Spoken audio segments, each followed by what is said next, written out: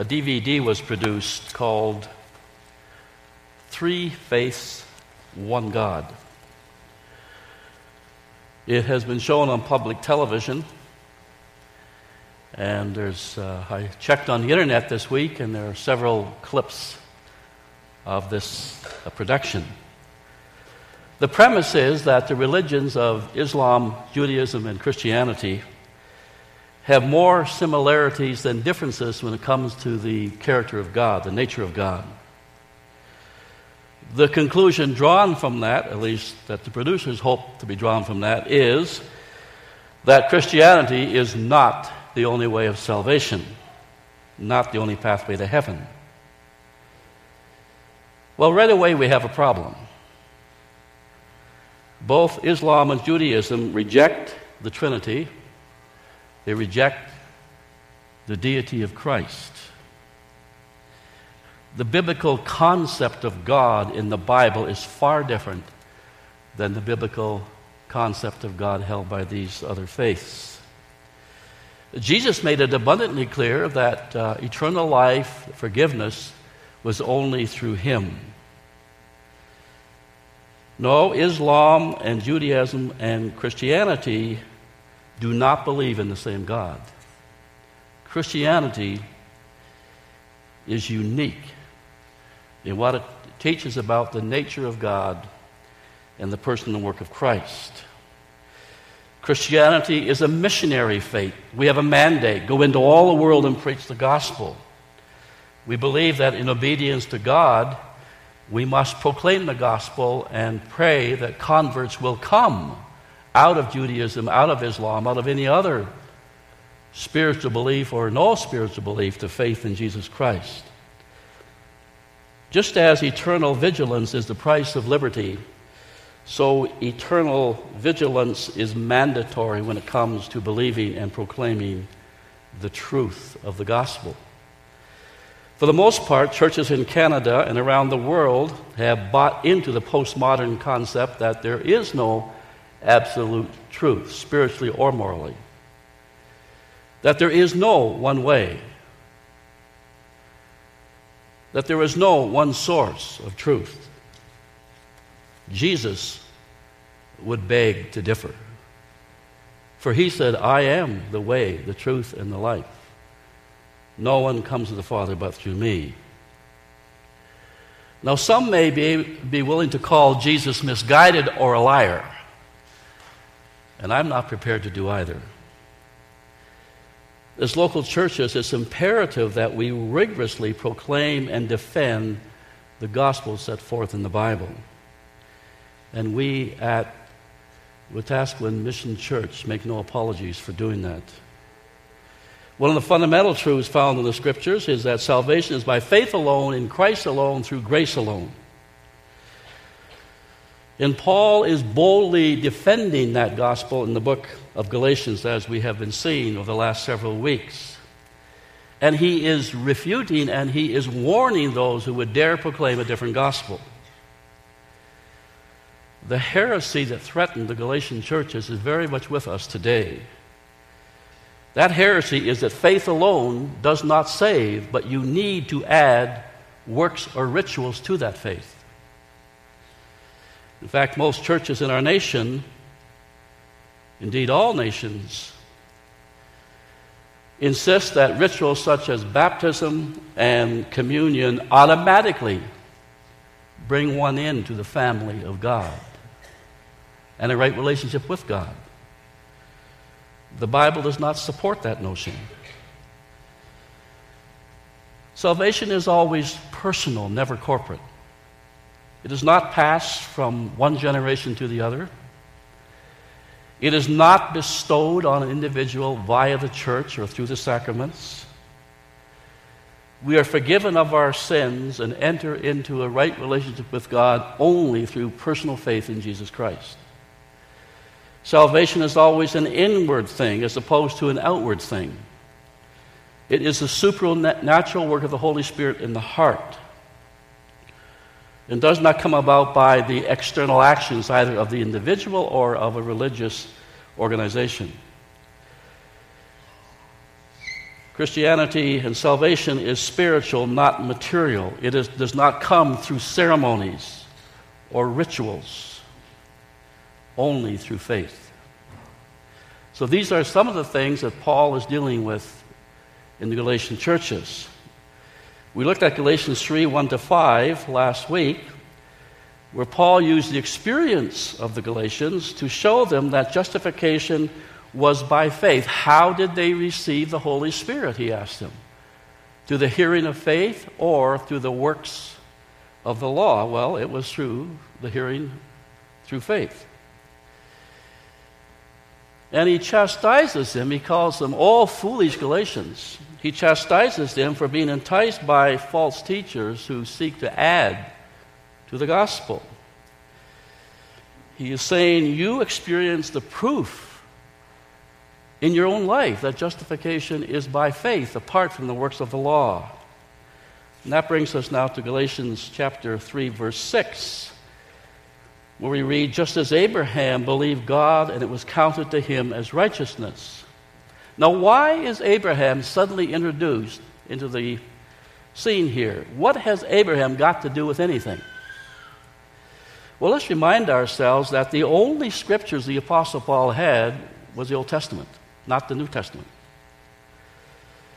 So Paul is about to defend salvation by faith from the Old Testament. More than that, he is about to use the example of Abraham, the father of the Jewish people, as one who was declared righteous by faith. So Paul sets forth his argument.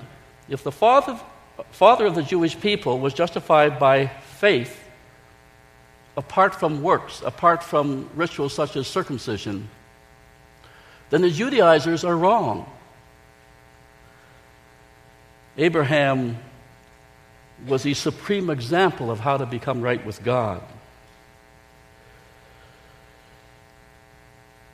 Abraham was declared righteous before he was circumcised, not after.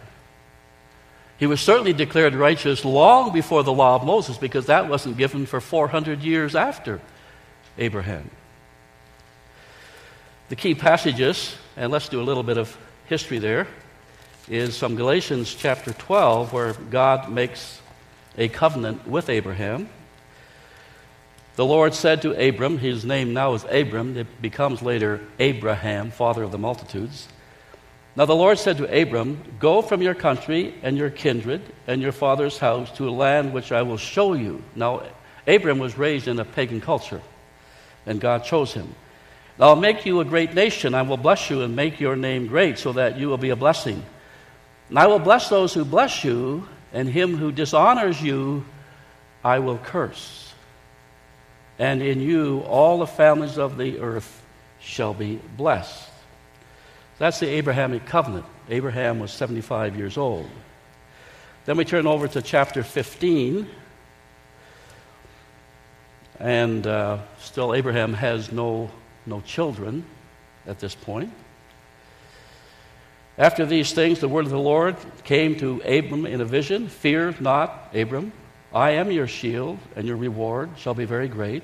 Abram said, O Lord, what will you give me for I continue childless? And the heir of my house is Eliezer of Damascus. And God says, oh, no, he isn't. You're going to have your own child. Now, that doesn't happen until he's 100 years old, which, by the way, is rather unusual.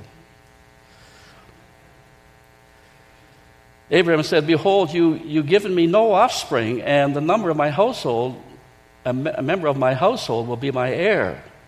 Then the word of the Lord comes back to Abram. This man, Eliezer, will not be your heir. Your very own son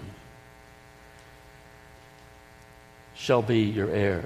Look toward the heavens, number the stars, if you are able to number them. Then he said to him, God says to Abraham, so shall your offspring be. Look at the stars, Abram. You don't have a son yet, and you're an old man, but you'll have sons like the stars of the heaven in number. Now here's our key phrase. And Abraham believed the Lord, and it was counted to him as righteousness. Abraham was justified by faith in the promise of God. Then we turn over to chapter 17. Abraham's now 99 years old, no son. And God renews his covenant with him. I will establish my covenant between you, me, and you, and your offspring after you throughout all generations. I will give you and your offspring, but I don't have any offspring, God. I will give you and your offspring after you the land of your sojourns, all the land of Canaan. For an everlasting possession, I will be your God. And then the rite of circumcision is introduced in chapter 17. Abraham is 99 years old. Verse 19, but Sarah, your wife, shall bear you a son, and you shall call his name Isaac, not Eliezer of Damascus, not Ishmael, the son of Hagar, but Sarah will bear a child. Now she's 90 years old. I will establish my covenant with him, as an everlasting covenant for his offspring. Now, the same truth is taught in the book of Romans, chapter 4, that Abram was justified by faith, apart from the works of the law. And he becomes the father of all those who are justified by faith. In John 8:56, Jesus is speaking to those who vehemently opposed him and want him dead. And here's what Jesus says to this group who are hostile to him. Your father Abraham rejoiced that he would see my day. Those are amazing words. He saw it and was glad. There was something about the faith of Abraham whereby he understood, probably very vaguely, that a Messiah would come, that a Savior would come. The point that I'm making, the point the Apostle Paul makes to the Galatians, is that God is always consistent, and his way of salvation is always by faith. That's true in the Old Testament, that's true in the New Testament. You cannot make yourself righteous in the Old Testament. You could not make yourself righteous in the New Testament. Man has no capacity to do that. So we are blessed if we receive salvation by faith apart from works, but we are cursed by striving to be saved through good works. You're wondering where we get the title for the message? Well, there it is. You're blessed if you believe. You are cursed if you do not believe or try to add something to your faith. So verse 10, for all who rely on the works of the law are under a curse. There's our word. For it is written, cursed be everyone who does not abide by all things written in the book of the law to do them. Now the law could refer to the commandments, to the Ten Commandments, although there are hundreds of commandments in the Old Testament. First 4 of the 10 Commandments have to do with our relationship with God. The next 6, our relationship to one another. In the New Testament, the commandments are summed up in 2 major commandments. Love God with all your heart, soul, mind, and strength, and love your neighbor as yourself. Now, when these commandments are properly understood, it becomes crystal clear that we all break them, and I think we have all broken all of them, either mentally or physically, in thought or in deed. Who of us has always put God first in everything all the time? Well, none of us has. Therefore, we are idolaters. We have elevated some desires, some goals, some plans, some items, some person, something before God. That's idolatry. We don't need a metal image in a corner. Idolatry begins in the mind. It is mental before it is a material. Who of us has always loved others as we love ourselves? None of us. We have all entertained angry thoughts, selfish thoughts, spoken inappropriate words, done inappropriate actions. So verse 10, Galatians 3, Paul is saying, okay, You want to embrace the law as a means of justification? You think that you have what it takes to get right with God through obedience to the law? Go right ahead. Give it your best shot. But keep this in mind. If this is the manner you have chosen to be justified, you must obey all of the law, all of the time, in every situation, and never fail. Then you could be justified by the law. Who of us has even come close to doing that? I certainly haven't, and I don't think you have either. Perfect obedience to God's law has been achieved by one person, Jesus. And the rest of us don't go through a day without in some manner breaking the law of God. So what is this curse of the law? What is it? Well, let me mention a few things. God's law requires things contrary to human nature. It demands behavior the opposite of our desires.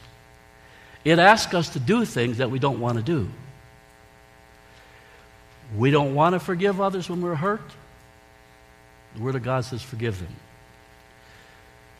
We justify anger and sometimes bitterness. God says, don't do that. We struggle putting God first in everything. The law curses us. The law refuses to accept good intentions and our best efforts as a substitute for total compliance. God does not grade on the curve. If we do not obey the law perfectly, we're sinners.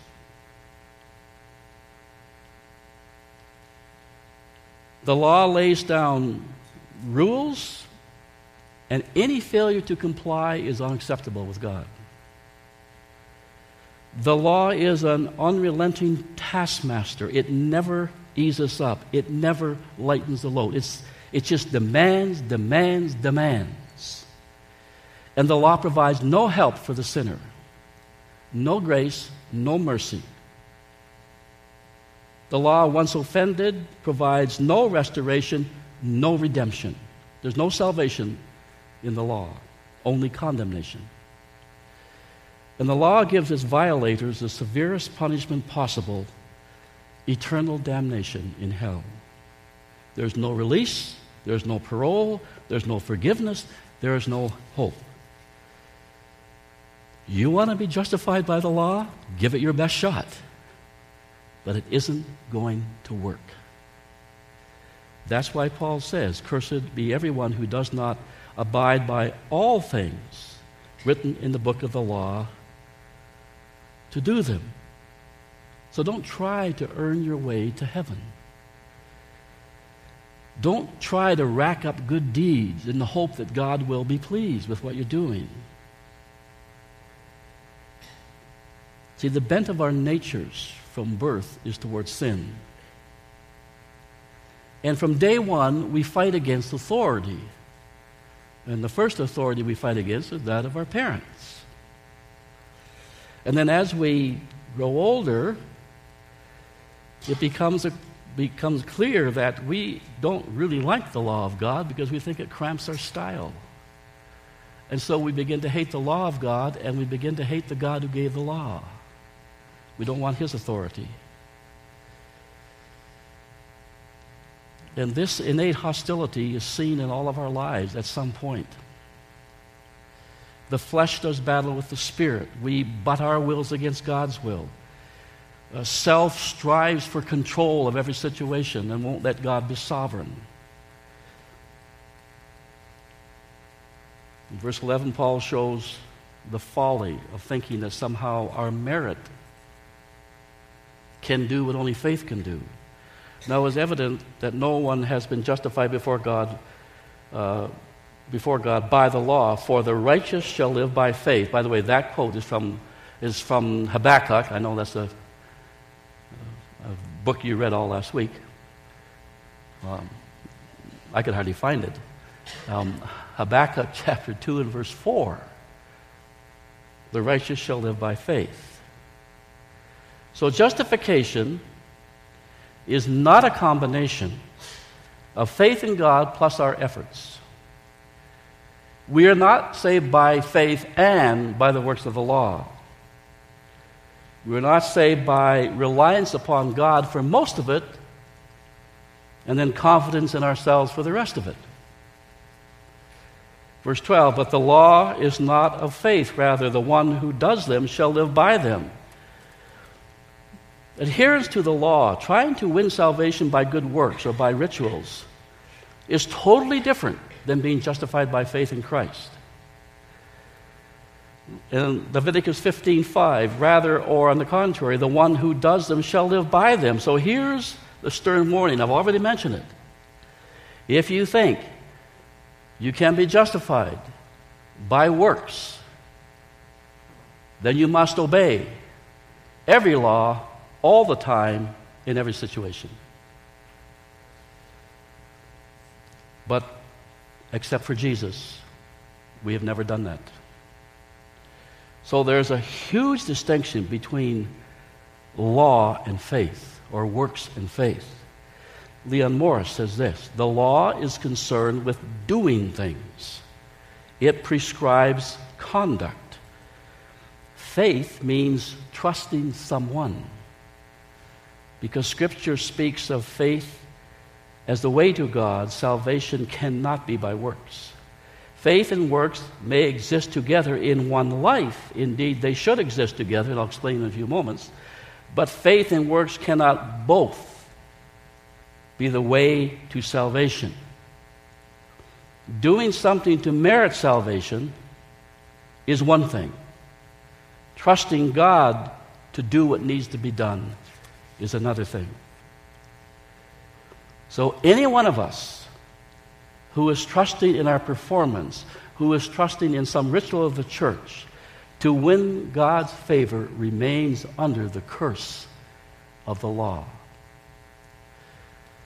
The method we are counting on to save us is condemning us.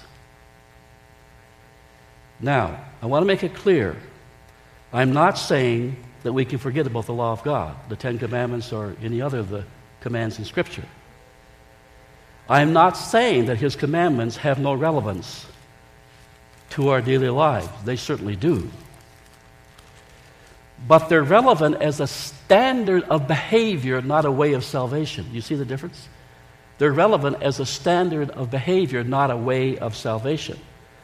So we come to Ephesians chapter 2, verse 8 and 9, something which, a couple of verses which many of us know. By grace you have been saved through faith. This is not your own doing. It is the gift of God, not a result of works, that no man should boast. So salvation is by faith.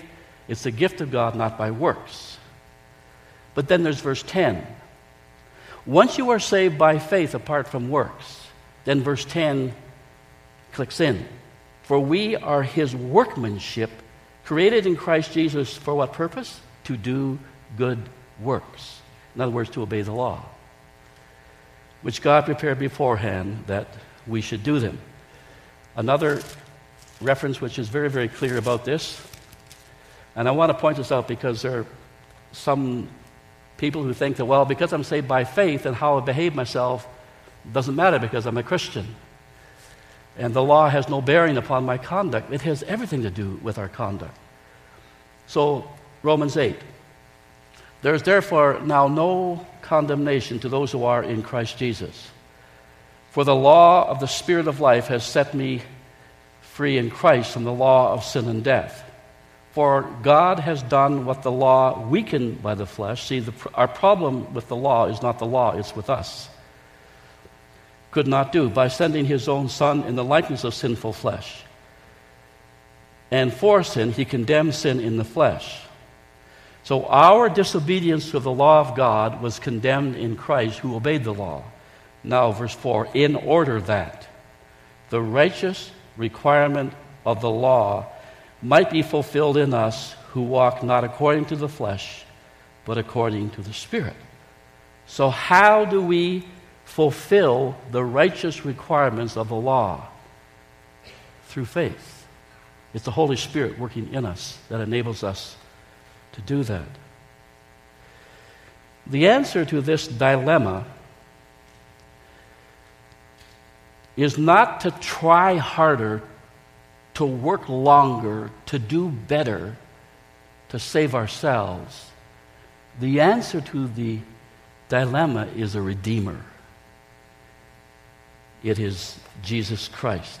And that's exactly what the apostle says in verse 13. Christ redeemed us from the curse of the law by becoming a curse for us. For it is written, "Cursed is everyone who hangs on a tree." The curse of the law is death. Death because of sin. Jesus perfectly obeyed the law on our behalf. We become righteous before God when we accept by faith the sacrifice of Christ on the cross. He was the substitute who took our place of condemnation.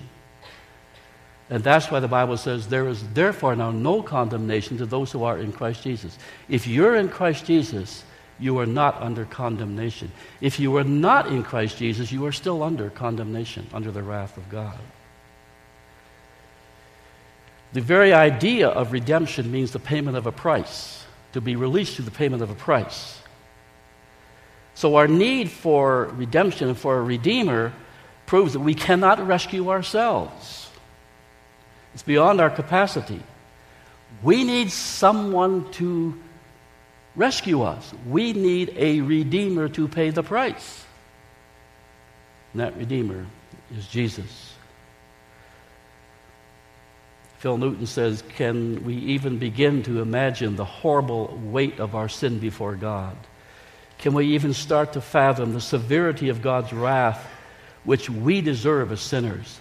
Can we even begin to understand the absolute holiness of God, which stands in eternal contrast to our sinfulness? Can we even begin to consider the wondrous bounty of grace?" I love that expression. The wondrous bounty of grace, which God has shown to us in Jesus. And the answer is no, we can't comprehend that, but it's true. We come to Jesus with all our failures, with all our sins. We ask for His redemption, for His forgiveness, for His mercy, and we receive it as a free gift. There's one more phrase I just want to briefly comment on. It's at the end of verse 14, "so that we might receive the promise of the Spirit through faith." Paul's already said that the Galatians were redeemed by the hearing of faith. That's how they received the Holy Spirit. What does the Holy Spirit promise to those who believe in Jesus?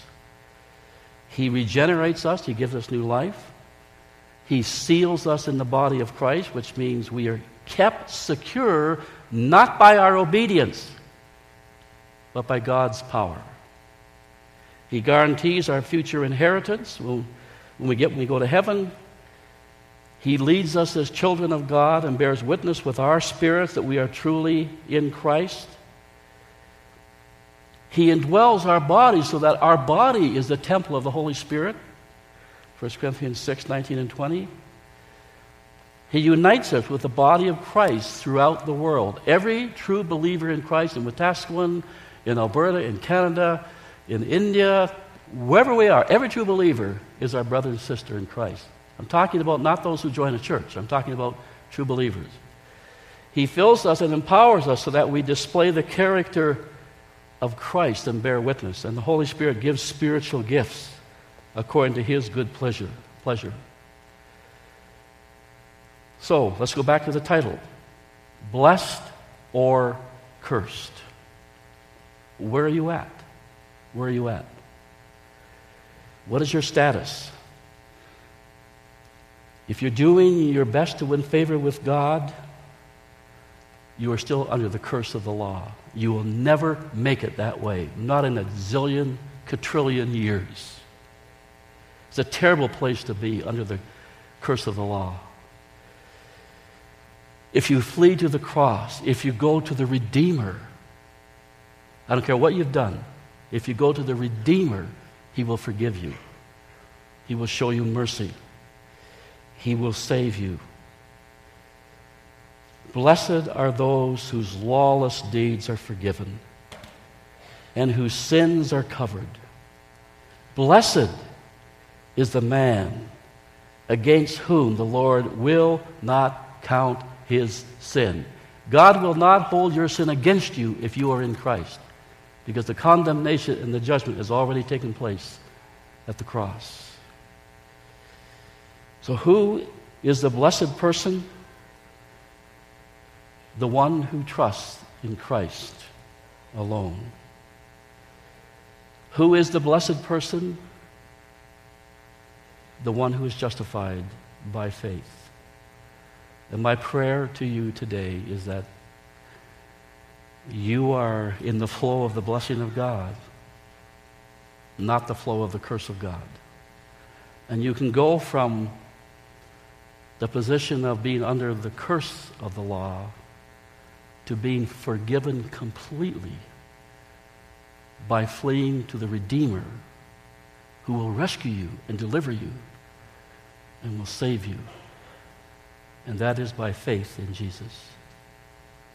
And may you do that even now. Let us pray. God, the gospel is so clear, and it is so tragic when the idea is floated around that there is three faiths but one God, implying there are many ways to salvation. Because after all, we all believe the same thing. And Lord, that just isn't true. We don't.